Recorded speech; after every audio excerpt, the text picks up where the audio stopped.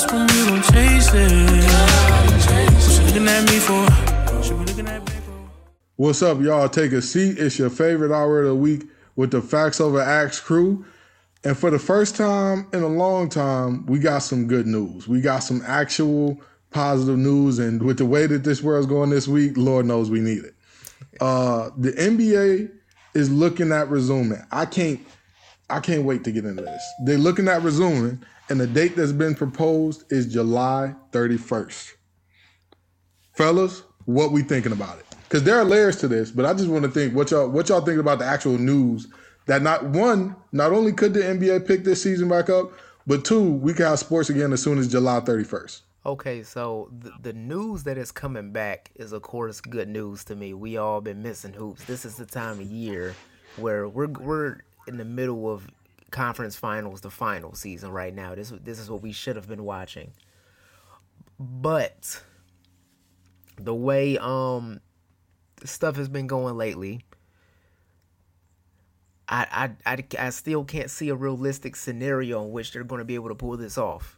No, I know they're going to do the right thing because it's the NBA and it's Adam Silver. Since he's been commissioner, he's made nothing but the right choice in every situation. But I can't see a realistic scenario in which they're actually able to pull this off. And once they do pull it off, how exactly are they going to finish the games? It's not going to be fair to teams that's right on the brink of the playoffs and they don't have a chance to make it. What are we going to do about health? Because a lot of these players aren't staying in shape. It's good news, but at the same time, what's going on has trained me to not necessarily be hopeful that it's actually going to happen. Right. Man, I understand that. Chris, what do you think on that? Yeah, my whole take on that, man, is really how is this honor system really gonna work, man? Because if all these players supposed to stay in one location, go play, and then come back to that location, how are they gonna know that they're doing that for sure? Because even when it wasn't the coronavirus out there, players were still sneaking out, going to party, going to this, going to that, going to casino, and all that. So what is the honor system going to look like? I know they are going to take it serious now that they know this is a serious thing. But, I mean, it's still some young guys in there that got growing pains. They're going to make mistakes. I mean, and then on top of that, I honestly don't know, y'all, if I can watch a game with nobody in the stands. You know how quiet that game is? It'd be like I'm just watching the LA Fitness pickup game, man. It's just going to be so weird, man. I just don't know who that helps. Who does that help? Let me tell you something. If I was watching LeBron throw a lob to AD or, Giannis yamming on somebody from the free throw line at Planet Fitness, sign me up. Sign me up for that LA Fitness pickup game, all right? But, I agree that this thing has me with some real mixed feelings because my initial reaction was so much excitement. I'm beating my chest screaming, let's go, like I done hit the game winner in the finals or something because it's just we're so starved for anything sports right now, especially the big four. Like, yes, we still have MMA going on, but that's an extreme gladiator sport that's like, if you don't enjoy fighting, that's not really your thing. It's not even that. If you could enjoy fighting and still not really like it. It's just like MMA is just strictly for like, I feel like people that watch it. Well, I'll let you talk on it, Guyton, because you that's your partay over there. So I'll let you speak on it. I mean, from that standpoint, the only thing I've ever enjoyed about UFC is like the technical standpoint of it, and honestly, like from what I know, because I did it for a short amount of time, I trained jiu-jitsu longer. I fell out of UFC in recent memory because I feel like they're so starved and there's so much content that they're trying to put out there. They're putting a lot of fighters out there that aren't that technically sound. So honestly, if you aren't watching like a main event, co-main event, I have had no desire to watch a UFC event in the past like 2 years. So I'm not missing, like it's not filling my sports hunger the same way that like a basketball would. And then like it seemed like their matches are so spaced out versus like I could see a great game on a Tuesday night and then see an even better game on a Friday night. Right. Like, you know what I'm saying? Versus a UFC fight, you see one good fight here and right now see that another good fight for another 2 years. You know what I'm saying? So I feel like the joy is not there. The MMA guys, it's hard to find your favorites and have your favorites have sustained success and sustained just positivity, doing the right thing. The two most notable names in MMA right now would be who? Conor McGregor, John Bones Jones. Both of them always in trouble. Both of them always with the law. Both of them always. You look up it. If you hear those two names in the headline, you know was arrested for is gonna follow it. So yeah, but basketball resuming. I thought initial thoughts super excited, super ready to go, and then it just became like nah, I can't even. Because the reality of it is we may not be past the pandemic yet. But let me not even say may not. The numbers are saying we're not past. So there's that. And as Guyton alluded to earlier, there is so many layers of complication that go into this thing, i.e. what Guyton was talking about with the how many games teams are back and would they jump straight into the playoffs or would they finish out the season. The proposal that is being passed around now is one in which the season is shortened to 70 games. And the problem with that is there are teams like the Blazers right there on the bubble, 3.5 games back of the Grizzlies. Now, if they had a full 82-game season, there would be 16 games left to gain a 4-game advantage. Because if y'all are 3.5 games apart, like that's just how it has to work. However, if in this newly proposed 70-game season, that leaves them with just 4 games. If you're back 3.5 games and you have to gain them in 4, that means you have to win out as well as your competition has to lose out. And I'm sorry, but I don't see the Blazers going 4-0 and the Grizzlies going 0-4 as like a very high probability thing. Another thing I want to add to that, though, Gibbs, is I also saw them saying they might make it a 22-team playoffs, which means the worst team that can get in will be the Washington Wizards. Which, I mean, Bradley Beal is severely underrated, but I don't know if I would. Man, at that point, John Wall might be ready to play if we waiting all the way until July. No, John Wall already said that he not going to play this year. He going to wait till next year to play. Okay. He said it wouldn't be like fair to his team that been playing all year for him to come just play and take all the minutes and stuff like that. So it sounds good in theory, but they bring out them playoff checks. They bring out that, right. Hey, dog, you got a shot now. He been getting paid for doing nothing for 2 years, so I'm pretty sure he don't mind. He not hurting over there. Then on top of that, like, if they do resume this and go to full length of the playoffs, are they just being like, hey, go spend a week with your family and next season is starting in No. So what I read the other day is if they do that 22-game playoffs, so the under 6 teams under 16. Those teams will be a condensed playoff format. So they'll be like a best of 3 series or something like that. Okay. And then once they drop out, the winner of that will make it to the top 16 or whatever. So it'll be 16 through 22 really battling. And then 1 through 15 kind of stay the same. And then they said they're going to not start the season until around Christmas. So we have like the preseason, like week before Christmas, and then we had the second week be Christmas Day games, which is just so weird. And then are you doing 82 games like... No, they definitely have to shorten it. You would have to, because last time they tried to squeeze 82 games in starting at Christmas, everybody not named LeBron James got injured. Oh, man. Oh, you're not wrong. You're not wrong. I have to watch Darius Morris start Lakers playoffs games. I'm not trying to watch that again. and here's another part of that, the whole, so y'all are proposing why the season should be condensed. I absolutely agree. Player safety is a very important, very pivotal part of the deal.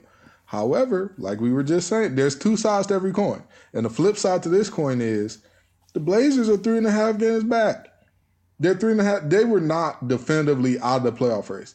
And even beyond that, everybody was finally going to be healthy together for the Blazers this year for the first time in a long time. Right. But boom, Corona hit. We understand. Nobody can do anything about the pandemic. And Damian then just Lillard, the rhythm, man. They all gonna be out of sync in rhythm, man. Exactly. But Damian Lillard said, if this is the case, I'm not coming back. If that's the case, the 70-game season is the case, I'm not coming back for quote-unquote meaningless games unless we have quote-unquote a true shot at making the playoffs. And so what are we thinking about that? Because me personally, I'm going to tell you, I agree with Dame. You're a supermax player. You're the $100 million, $140 million, however $100 million man. Why would you risk seriously injuring yourself. And not only the money aspect, you are the heart and soul of that team. Right. That team is objectively better in every way when you're on the court. Why would you risk doing this if they're going to accelerate everything in the season, basically not give you a chance anyway, and then the next season's going to start a little later, but not far enough later that if you tear your ACL in this game, you'll be ready for the next season. Like, it's not starting that far out. You know what I mean? So I get where he's going. What do y'all think on it? Just one quick thing. I mean, you didn't mess up or nothing, but I mean, we are facts over acts. Damian Lillard's contract is 4 year, $196 million. He got extended, $196 million. So if I'm making $196 million, I ain't playing if I ain't going to the playoffs either. I'm sorry. So basically, he a $200 million man. I sold him $100 million short. Yeah, you sold him $100 million short. Come on. I'm as somebody that's as competitive as I am, I would want to play in any scenario. But he has a point. If the reason that players play are for championships, if I was playing, that's the reason I would be playing. And in this scenario, it's literally impossible for them to have a chance to even try to win a championship. So if I was him, I would understand not playing. It's not even the money that he's making, or that he's the center of that team, or he could get injured. It's just the point that, like, y'all are like asking me to play that game for literally no reason besides like some ratings that you could fill in. Let's touch on this point though. So most players, most of the fans, the coaching staff, and the GMs and the owners, they usually get mad because a lot of people fly out and they go to these arenas far away. Like they go see LeBron play like 100 miles away or 1,000 miles from their home. It's no fans in the arena, so you're not disappointing anybody. To be honest with you, True. Like, absolutely, there's no fans in the arena, so why would I go out there? I just got off injury. Damian Lillard was just injured before the break happened. Well, before the season got postponed. Right. Why am I going to get healthy, then go back out there and go get re-injured, and nobody even watching? They just watching from home. And then, like I said, it's going to be really hard to focus on a game with no fans because the announcers already don't talk about nothing. I have to mute them a lot. So usually the cheer from the fans make the game hype because they get loud, they boo. I don't want to disrespect any media members, but if I turn on the game and they got Chris Webber and Reggie Miller on commentary, oh my, we watching the game on mute, bruh. Oh my! You never know who's gonna catch a stray. You never know who's gonna catch a stray. You never know who line make a noise. You never know who gonna catch a stray on Facts Over Acts. Okay, you never know who gonna catch a stray. It could be Eric Dampier. It could be Chris Webber. It could be Reggie Miller. You never know who gonna catch that stray. But exactly all the time. I agree that at the end of the day, I'm extremely competitive. I'm monopoly competitive. You understand? Like, I am horribly, like, I'll be the person that stays up playing Monopoly all night till I bankrupt you competitive. And I agree. I'm not doing it. Yes, the spirit of competition would drive me to want to play, but the objective common sense and logic of if I were to get seriously injured, this team would have no problem getting rid of me. If I were to not produce at the current level that I'm producing at or close when I'm nearing the end of this contract, they would happily tell me, take a severe pay cut or we're moving in a different direction from you. So I don't really see the point in risking everything to go out there and play. And so, yeah, I think that Dame definitely had a point. And we're not taking shots from members. Actually, let me not say we, because I'm about to shoot all the shots. I second that. Damian Lillard was called spoiled and entitled by former Lions backup quarterback Dan Orlovsky. Can you please provide some context on Dan Orlovsky's number one career highlight? Oh, come on now. Any Lions fan will tell you this. Wow, that hurts a little.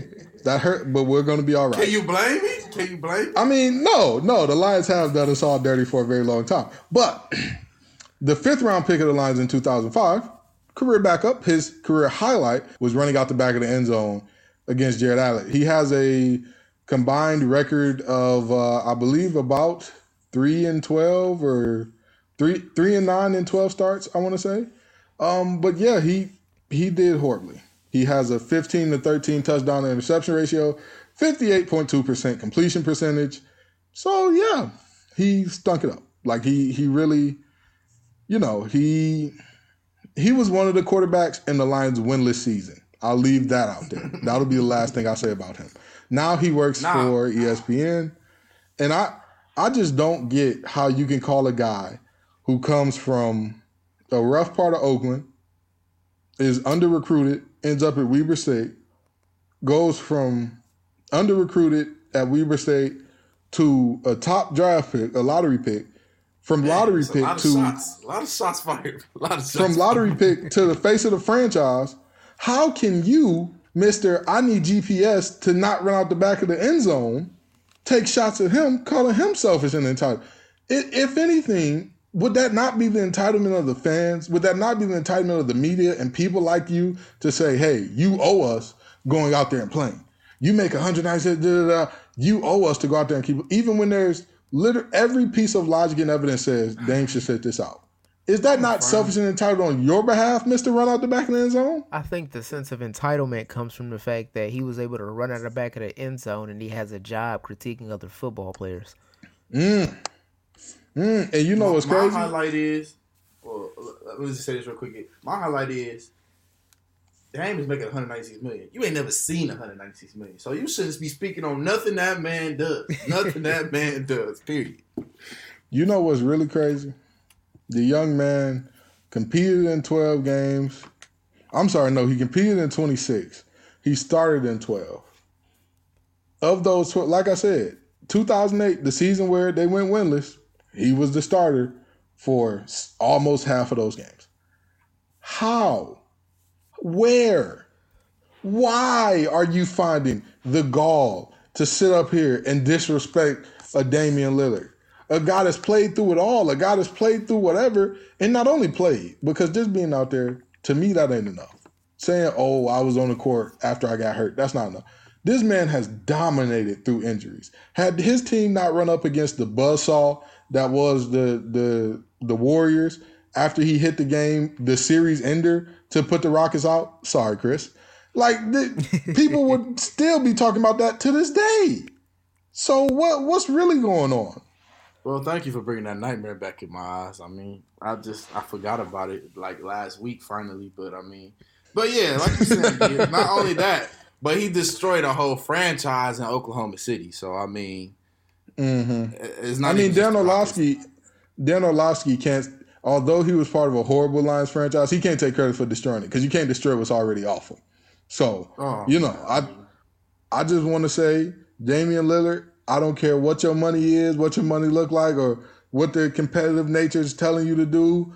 Like I said, we love Young Dolph. Get paid, Young Redacted, get paid. All right? So, speaking of money and contracts, Pat Mahomes, Super Bowl MVP, his contract talks are coming up, and him and the Chiefs, they don't seem too far apart. What do y'all think is going to be the number? Man, are you talking about somebody? Patrick Mahomes has such a promising future. I mean, the dude is young. He was a multi-sport athlete his whole life, which means his body was always in shape when he was growing up. He has a good work ethic. He has a good offensive coordinator over there. He has a good front office over there. Well, a decent front office. I wouldn't say good, but he has a decent front office over there. He seems to be a hometown guy. He seems to be taking care of the community a little bit, doing things here and there.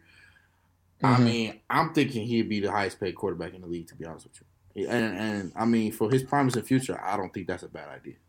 I think he'd be the highest paid quarterback. So he'd be just over Russ at like $36 million, or $37 million, I think. Who's the highest paid right now? Russ or it's Russ? Wilson. It's Russ. Yeah, okay. Russell Wilson. Yeah, But he 140, right? Some along those lines. He made 35 base, I want to say. Yeah, he made Russ is 35. If Russ making 140, give Pat whatever he asking for. Call it a day. If you want to be honest, I mean, share the Chiefs, go ahead, bro. I mean, but even when he didn't win the Super Bowl, he still looked great in the playoffs. And now he was young then. Yeah, he still looked great. And so let's talk about who Pat Mahomes is as a player for a second.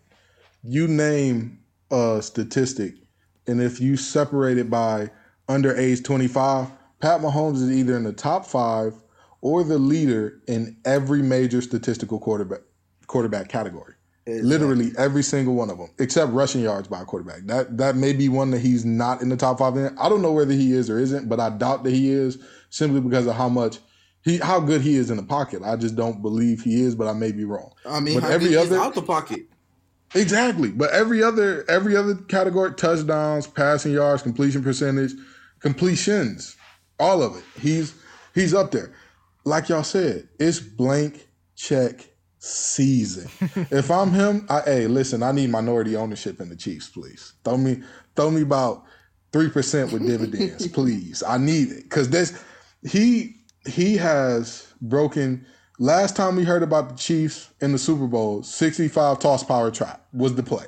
That's the last time we heard about the Chiefs in the Super Bowl. Ever since then, they've had a lot of good guys. They've had Tony Gonzalez, Christian Okoye, Priest Holmes, Larry Johnson, a lot of good guys. None who are absolutely amazing. None who you said to yourself, this guy, you name it, I don't think there's a situation that this guy cannot bring the team to a win from. They were down 14 or 21 to the Texans, came back and beat them by 30. The young man is amazing. And this, when I say, they say back up the Brinks truck. No, don't back up the Brinks truck. Back his Lambo into Fort Knox. That's what you got to do to pay him. Because he need all the gold bar, everything. But now, everybody's in agreement that they got to pay him whatever he wants. What will this do to Dak's contract talks? What will it do? And this was one of the reasons why I always thought the Cowboys need to pay Dak immediately, because I realized his contract and Pat Mahomes' contract, the contract talks were going to happen at the same time if the Cowboys let it linger too long. Had the Cowboys paid him the 23 last year, this wouldn't be an issue. This wouldn't be a problem. But because the Cowboys waited, now they got to deal with backing up the Lambo to Fort Knox to, hey, Dak, we're not exactly sure that we want to pay you $45 for the 4th. So what we thinking? Listen, kid. If I'm the Cowboys, I look at Dak. I pull both of their resumes up. I look at Mahomes and I look at Dak's. Then I call Dak into the office and I tell him to look at Mahomes and look at your own. and I say, he accepted this. So why should we pay you this when your resume look like this? Because I just don't see why Dak thinks that. I mean, I'm not, and I would hate to bash another black man, but I'm sorry, you just haven't shown that you could be a Patrick Mahomes type quarterback. You haven't shown that at all. And I wish Dak well. I want to see all our brothers to succeed in the NFL, especially at quarterback position. But you haven't shown me anything that could put you in the same bracket as Mahomes. Like, would you even consider Dak a top 10 quarterback in the league right now? And Mahomes is top 5. I mean, I would consider him top 10, just barely. But I think he would be in there. I'm high on Dak. Dak won me my fantasy tournament. He was hot as fish grease in the beginning of the season. Then he's cooled down. Then he heated back up. He won me my fantasy money. So, I mean, yes, Dak is good, but I mean, Mahomes is another animal. I mean, I'm out of us three, I'm the least qualified to speak on this, but I think top 10.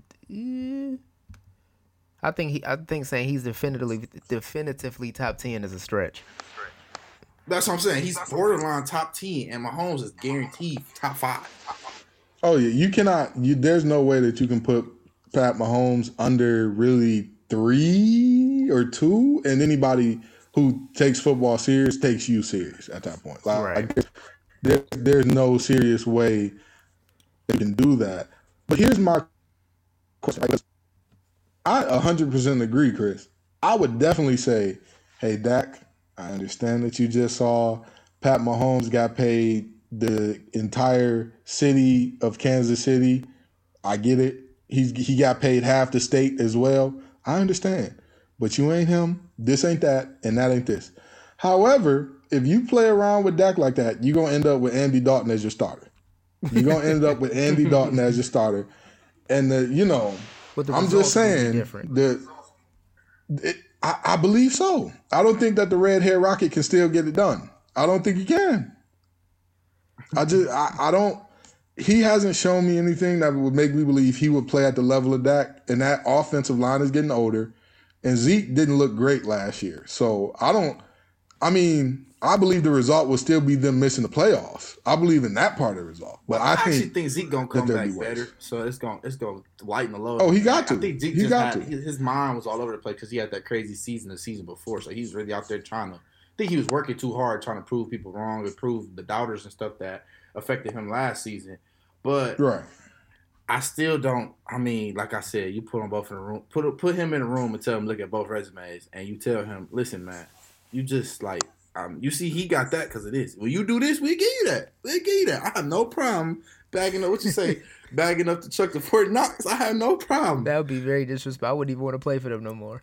That's what I'm saying. Like, I feel the energy, but it's a hard, like, at the end of the day, Dak's still a grown man. You imagine you asked for a raise in your job, put you in the office, like, look at John's resume, and then look what you did. I quit, bro. I'm gone. Yeah, I mean, I know, but I mean, it's just the truth, though, man. Like, you can't expect Patrick Mahomes money and you're not producing like Patrick Mahomes. Like, absolutely correct. And so when this season comes back in the fall, I feel bad for the Cowboys because what a pickle, what a dilemma you're in. Because there's no way that you can tell Dak after whatever Patrick Mahomes touches, Dak gonna want to touch something close. Because Dak not crazy. Dak's agent ain't crazy. They ain't gonna say match whatever Pat. They're not gonna do that because now you're gonna Latrell Sprewell yourself and end up on the streets. But I mean, he got an ace in the hole because that Andy Dalton back there. So I mean, and that's what I'm saying. Like. It's so many things to this, but whenever football resumes in the fall, I hope the Cowboys have his long-term deal done, or else it's gonna be some smoke in the city of Dallas. There's gonna be some smoke. I'm just letting you know. And speaking of go ahead. One more final point. The Cowboys paying Dak that much, they really not gonna have money to pay anybody else because there's a lot of contracts up next year in that Dallas area. It's a lot of contracts. So Dak should really not even. He shouldn't want all this money because I think Zeke coming off his deal too, isn't he? Or no, Zeke got a little bit left on his deal.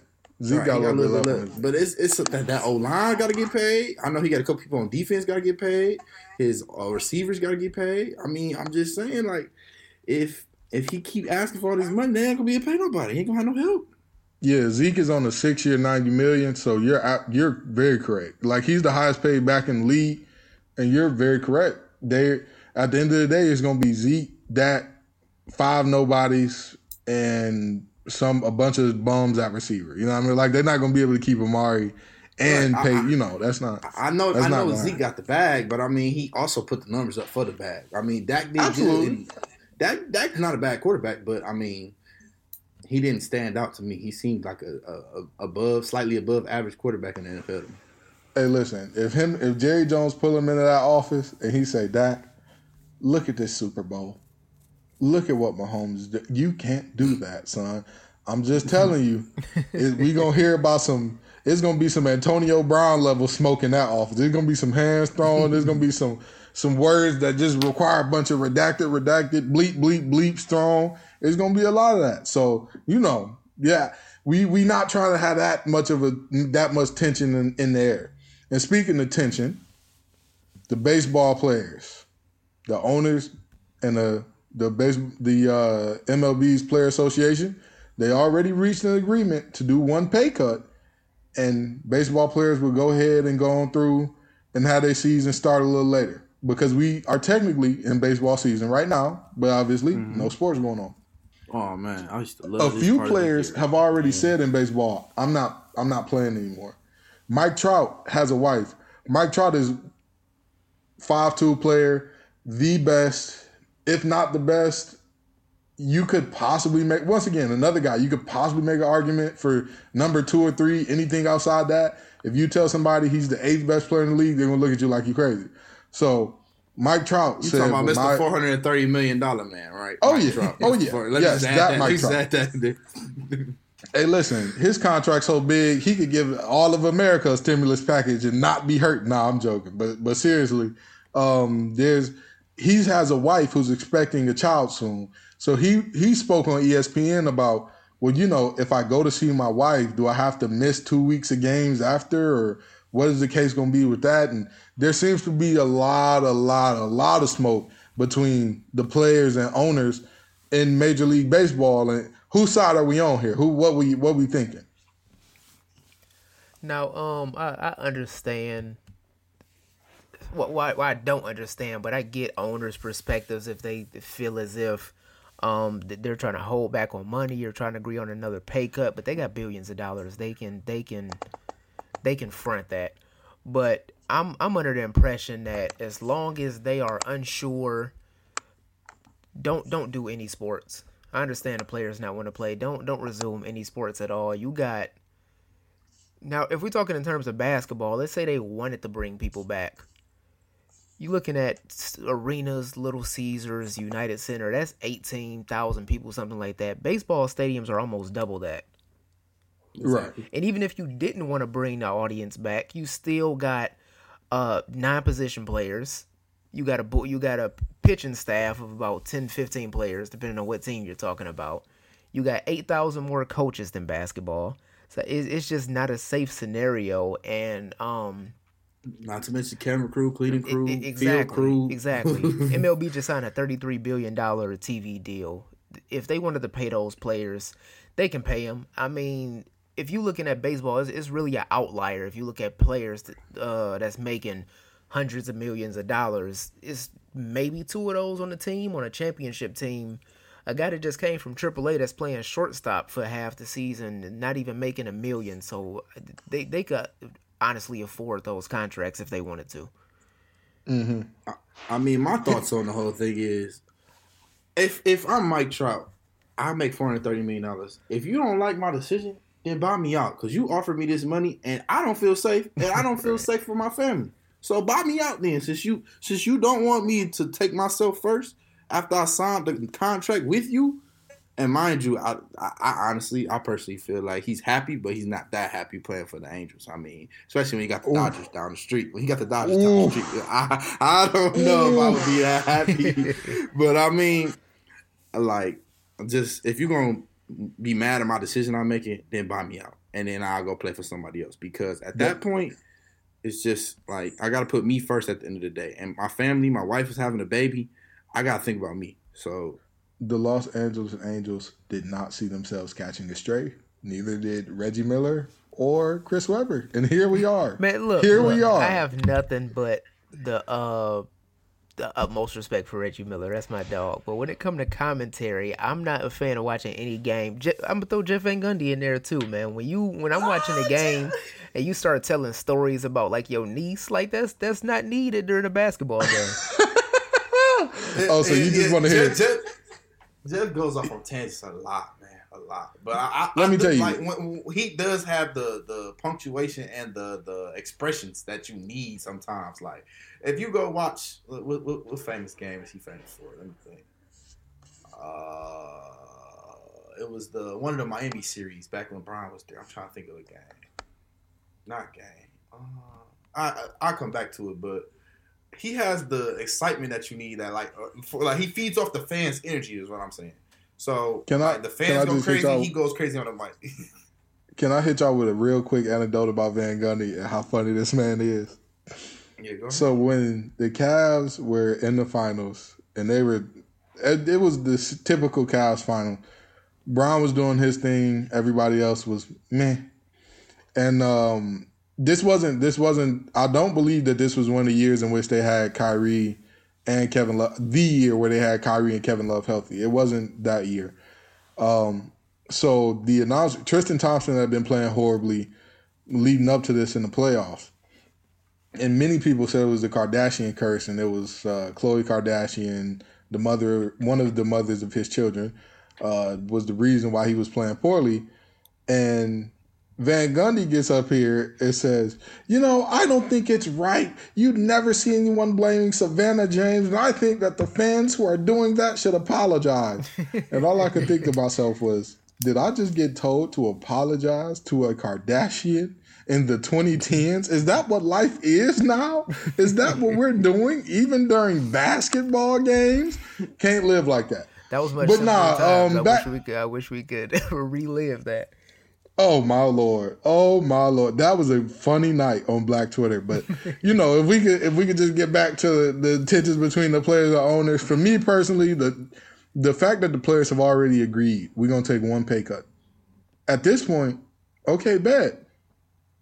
I don't see how much more the owners could want out of the deal. You get what I'm saying? Like, they've already agreed, hey, Right. we're going to play a shortened season. We'll take a pay cut. But if you're talking about more pay cuts and still playing, you're telling people to take a higher risk for a lesser reward.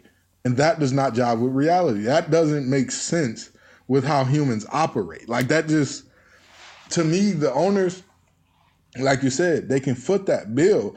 And for the ones who shouldn't, oh, well, so sad, too bad. Owning a team is just like any other investment. You're not guaranteed a positive return on any investment in life. So why should this one be different? You see what I'm saying? Like, that's just how it works. If you bet on the wrong stock at the wrong moment, you could have looked up everything in the market. Everything could have been perfect for this stock to flourish. But the owner could have been caught in a picture of blackface. Now you lost all your money. You see, like, that's the reality of life. So I don't really, you know, for me, it's a lame cop-out for them to be like, oh, well, we have to make money too. It's an investment, buddy. It's an investment. There's nothing guaranteed in life. No guarantees that your investment makes money.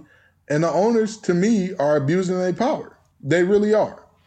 Yeah, they are. But then again, Gibbs, you got to remember that when there's no games being played, they're not making money at all. The players are still getting paid. They're not making any money at all when the games aren't being played because they get money off concessions, TV stations, all types of streams of income they get. I mean, So- you are correct. That's a lot of money being missed out on, but I'm pretty sure they savings account is looking decent. Definitely. But I mean, Absolutely. just as a money man that I am, like a good guy that just knows finances, it still hurts even though you have all that money and you got to pay regardless. Like, even though you like, it's like a stock you just watching just drop. You get what I'm Right. saying? And that's what I'm saying. I'm not here to say, oh, forget all of them. They could all go jump in the like. No, I'm not going to be ridiculous in that manner and say, oh, there's no, like, at the end of the day, like I said, this is not. It's an investment, just like you said. It's a stock. You watching your stock drop. It's sad. It sucks. It's not. I put a little money in the stock market. I put a little money on General Electric because there's at like $7 a share. They dropped to $5 like 2 days later. Like, that's just how life works sometimes. You know what I mean? Like, yes, they're doing it on a much larger scale. Absolutely. Their entire livelihoods depended on it. Me, I was depending on buying a 4 for 4 with that. But it's okay. I'll be all right. Like, you know what I mean? Like, I get it. That's a different. But I just think that they're, you know, and I'm not sure on all the specifics of it. But if we want to talk about folks abusing their power, can we talk about the role of college coaches in today's world? Can we talk about it? Because there are certain stories that are, you know, sports in America especially, sports reach so far that there is no part of life that isn't affected by sports, and there's nothing that happens on a grand scale in life that doesn't affect sports. So with the recent murders that have happened at the hands of law enforcement officers and the resulting protesting that has been going on, all of which some protesting has been violent. There has been some looting. There has been things of that sort. But there's an important thing that I need to say about college coaches and their role in this thing. I don't see how any major college coaches who are coaching anything from mid-major to Power 5 football or basketball, I don't see how they can remain silent in this moment. And we got a clip from Lavelle Moulton that we're going to bring in here, and we just want y'all to hear it to set up what we got coming next. Can we get the sound, please, Guy? Come across the timelines of coaches, everyone is silent. And I have a major issue with that. And for years, I've never really said anything, but now I think enough is enough, because here's the harsh reality. We have coaches in Power 5, football and basketball coaches. The reality is a lot of these coaches have been able to create generational wealth. I mean, their grandkids' kids are going to be able to live a prosperous life because athletes who were the complexion of George Floyd was able to run a football, throw a football, shoot a basketball, or whatever have you. So they have benefited greatly from athletes that look like George Floyd and many more. But whenever people, the complexion of George Floyd, is killed, assassinated, murdered in the street in broad daylight, they're silent. And I have a problem with that, because it seems as if Black lives matter to them whenever they can benefit from it, right? Whenever they're getting them a first down, or, you know, catching a alley-oop or shooting a three or whatever. But when it's time for the humanity to speak up on behalf of those student athletes, it's silence, it's cricket. And so my problem is if the murdering of Black Americans is too risky of an issue for you to stand up as a leader, then who are they really playing for? All right, now that was Lavelle Moton, head basketball coach at North Carolina Central University. And what do we think about what he just said there? What are we thinking? I mean, everything that he said was completely spot on. He brings up a valid point that honestly I hadn't thought of, and I don't know why I didn't think of it. But especially when we're talking about basketball and football in terms of the NCAA, you've had players come out on record and speak out about how straightforward guys were, how they helped them get their lives on the right path, or how they just looked out for them. Coaches like Coach K, which we haven't heard anything from, Dean Smith, Roy Williams, stuff like that. But in the grand scheme of just like your average college coach, the NCAA is in the game of exploitation. So I'm not really surprised to see that they aren't the most progressive organization, even if it's a statement just from the NCAA, not even an individual coach, but it is an organization that's in the business of exploiting mostly Black young men and women. So I'm not surprised that we haven't heard anything from college coaches. Fact. All right, my comment on it, man. Okay, I know a full ride scholarship is an amazing thing. If I could go to college on a full ride scholarship and not pay $1 for anything, I would be extremely happy in life. But come on, man, come on. Some of these players generate millions. I'm talking millions. Like billions. Zion last year, he probably hit $1 billion. He probably contributed $1 billion. Anytime you got Obama coming to the game sitting courtside, like you're that deal. And for them to go out there, and I know you say the NBA players are older and they their bodies are in shape more and stuff like that, but as a college athlete, you're still risking your body. You could have a freakish accident and you might not be able to walk again. And for them to not get paid anything, and I'm not saying you pay them like you pay an NBA player would, but more than a scholarship to me, because you have it to spare, for one. And for two, you need to be like, some of these kids that go to college and play, they don't even have father figures. So they look at their coach as like a male mentor. So at that point, how do you even help them cope with situations like this that we're going through right now? Because I know I have a great dad, but I know a lot of friends of mine don't have a great dad. And sometimes they come to me and ask me like, hey man, did your dad talk to you about something like this? And those college players might talk to their coach like as a father figure.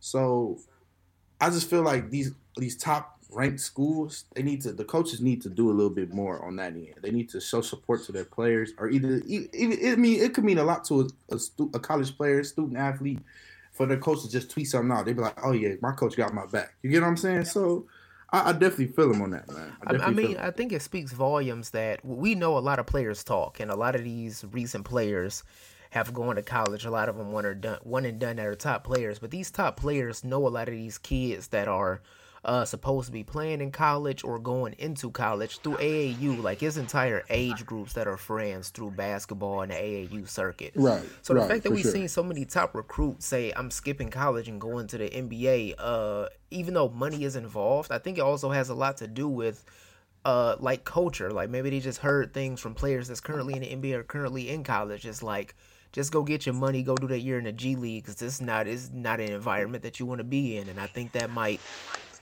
attribute to what we're seeing currently with the lack of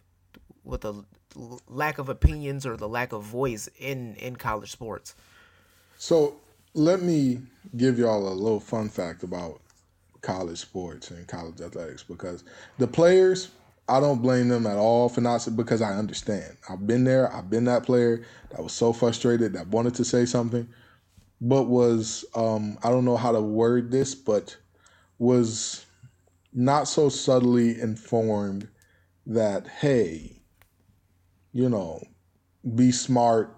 This represents our brand and different things that are coded language for be quiet. Like, more or less coded language for that. But these coaches in and of themselves, like Coach Moten was talking about, generational wealth.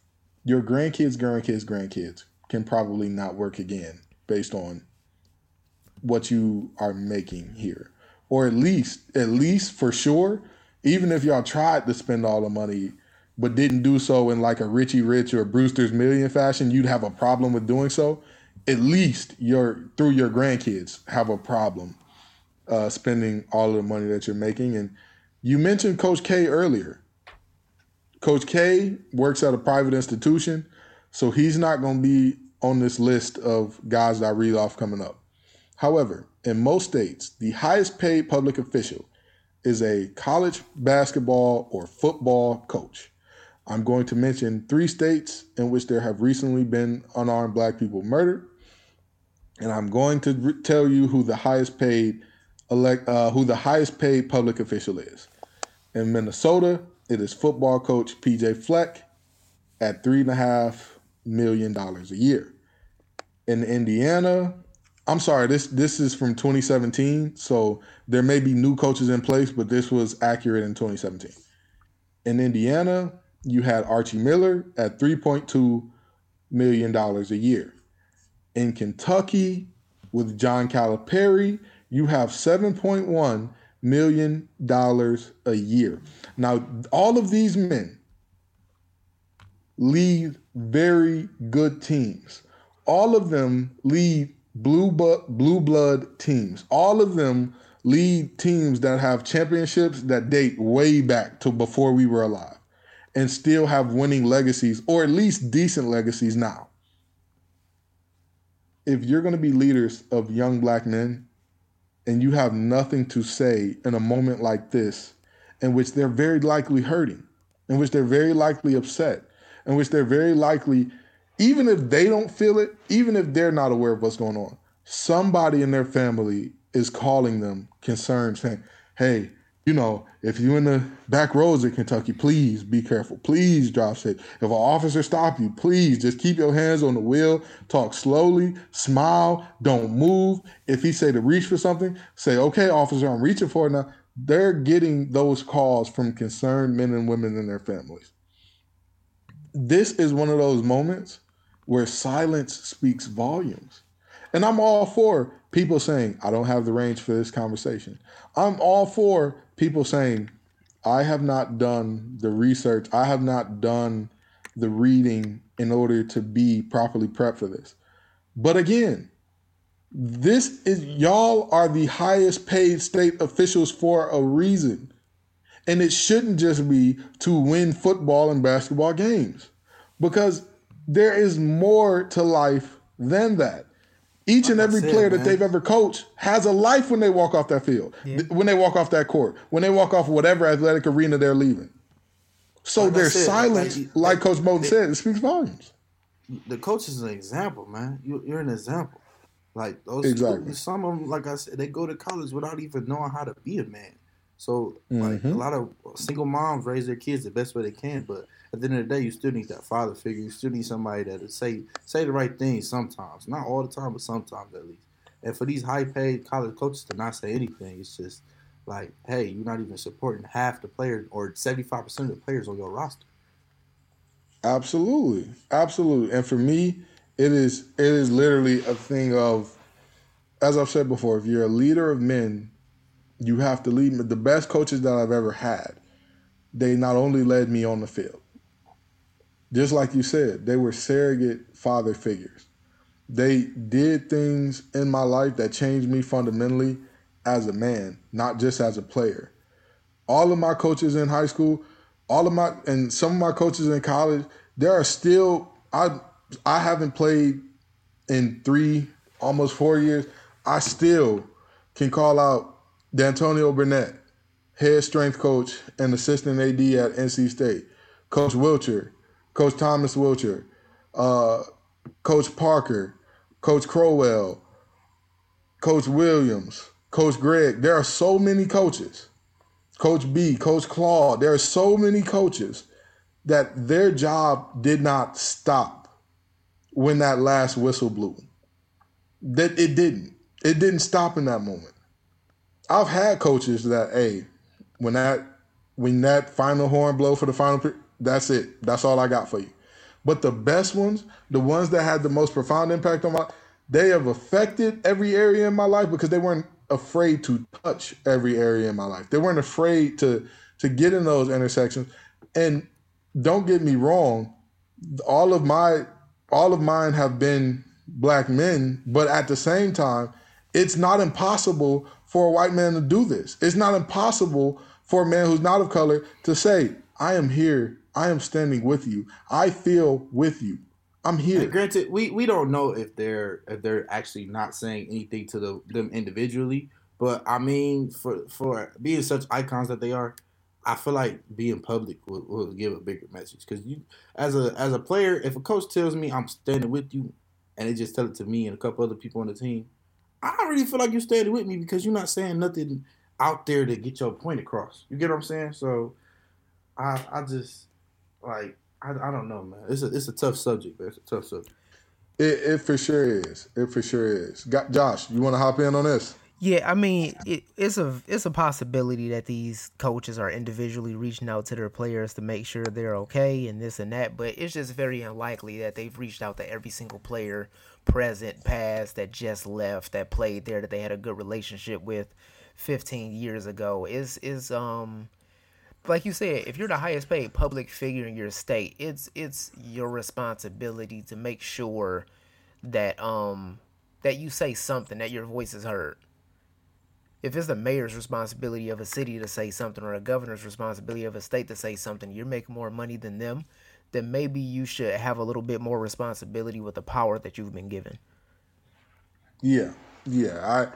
I really and truly feel for Coach Moten because Coach Moten he coaches at an HBCU, and it's not as big time as some of these programs. And it was even disrespectfully so, and many people called out, referred to as Durham's other school by Raleigh News and Observer when they made the NCAA tournament.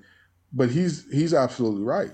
And the question that comes out of this, which we know the answer to, we know why it happens and how it happens. But as a man, because the student athletes really don't, let me not say student athletes, let's be honest here. The athletes really don't have too much of a choice in, can I make it to the league from any different school? Like, it's different for basketball because if you're a number one pick in basketball, Zion Williams at Duke would have still been Zion Williamson at North Carolina Central, Cleveland State, Southern, Alabama A&M. He still would have been that, right? Ja Morant at Murray State would have still been Ja Morant at Howard, Hampton, Shaw, wherever Ja Morant went, he would have been Ja Morant. Like, that's just that. But in football, it's a little different because in football, you get the facilities and instructions for 3 entire years. Like, it's slightly different in just saying like, hey, you're talented. So even with lesser facilities, even with lesser funded And I'm not saying that this is lesser in a way to like slight HBCUs. It's just the funding is not there. The endowments are not there. The alumni base with as deep and as much money is not there. It's just not. So, for football to tell these guys, hey, why aren't you going? It's tough. But the question still has to come up at some point. Why would these coaches go about making it hard to play for them in this way? Because let's be honest, when's the last time Kentucky had 3 white players in the starting lineup? You know what I mean? Like, when's the last time that's happened? So you're not running the risk if you're Coach Cal, if you speak out, you're not running the risk of like, I'm going to alienate all the top recruits out of next year's class. You're not. Like, you're not. And then it's really disheartening to me to see, like I said, these leaders of men choosing their brand over, the over showing public solidarity with their players. And y'all have brought up a point that I have not considered, and maybe they are showing private solidarity.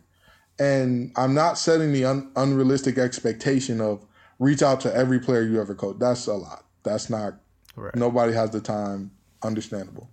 But just a small public show of support would speak volumes, would move mountains for some of these players. When I was a player, it was that way for me. And to see them be silent in this moment, as Coach Moten said, you create generational wealth for yourself off the sweat of their brows, but you're nowhere to be found when they may be feeling their most hopeless or helpless. I mean, it would, and it would be really groundbreaking and impactful for one major college coach to come out and say something. But at the same time, like, it's not really any pressure on them to say anything. We don't live in a society to where people are pressured to say something. If they don't speak out, if you see on Twitter, somebody be like, hey, well, why didn't you say this or why didn't you say that? But like a week later, that's ignored.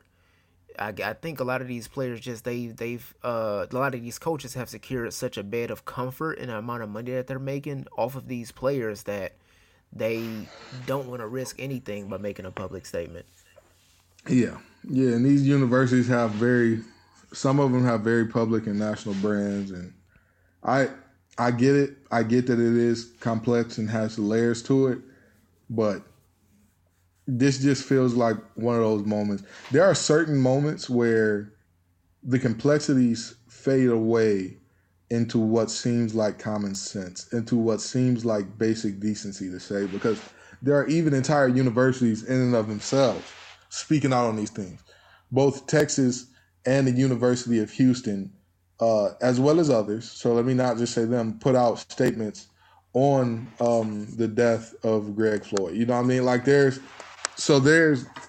these big public brands that are putting out statements on it, and it's, for me, it's tough to see that it's just like, well, we're not really, we're not trying to, we don't want to ruin the brand. I don't know. And if this ruins your brand, is there not a question to be had of why? Why would I want people supporting and upholding my brand that would have a problem with us or with me as a coach saying the officer's actions were reprehensible? They are unmistakably from a place of evil. And I hope that we can pray to whatever deity or God that we worship, or take whatever time to reflect and wish upon whatever shooting star, or do whatever you need to do according to your belief system to just garner some type of hope and maybe even put some material resources to supporting causes that work to prevent things like this from ever happening again. That, to me, if that's a controversial statement, if that's a statement that's going to lose you your biggest donor, maybe you don't need that donor. Maybe you don't need him. And on this note, we're going to end today's show, and we normally have a standard outro that we love to do because we love to have y'all back. But here on Facts Over Acts, we're 3 young black men. None of us little. None of us the type that, you know, we've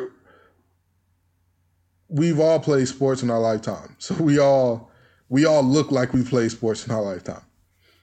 And so we would be remiss if we didn't end the show with a moment of silence for all of the victims recently, as well as historically, for all of the victims domestically and abroad of police brutality, state-sanctioned violence, and any type of race or hate-based violence towards any person or group of people. We just ask to end on a moment of silence.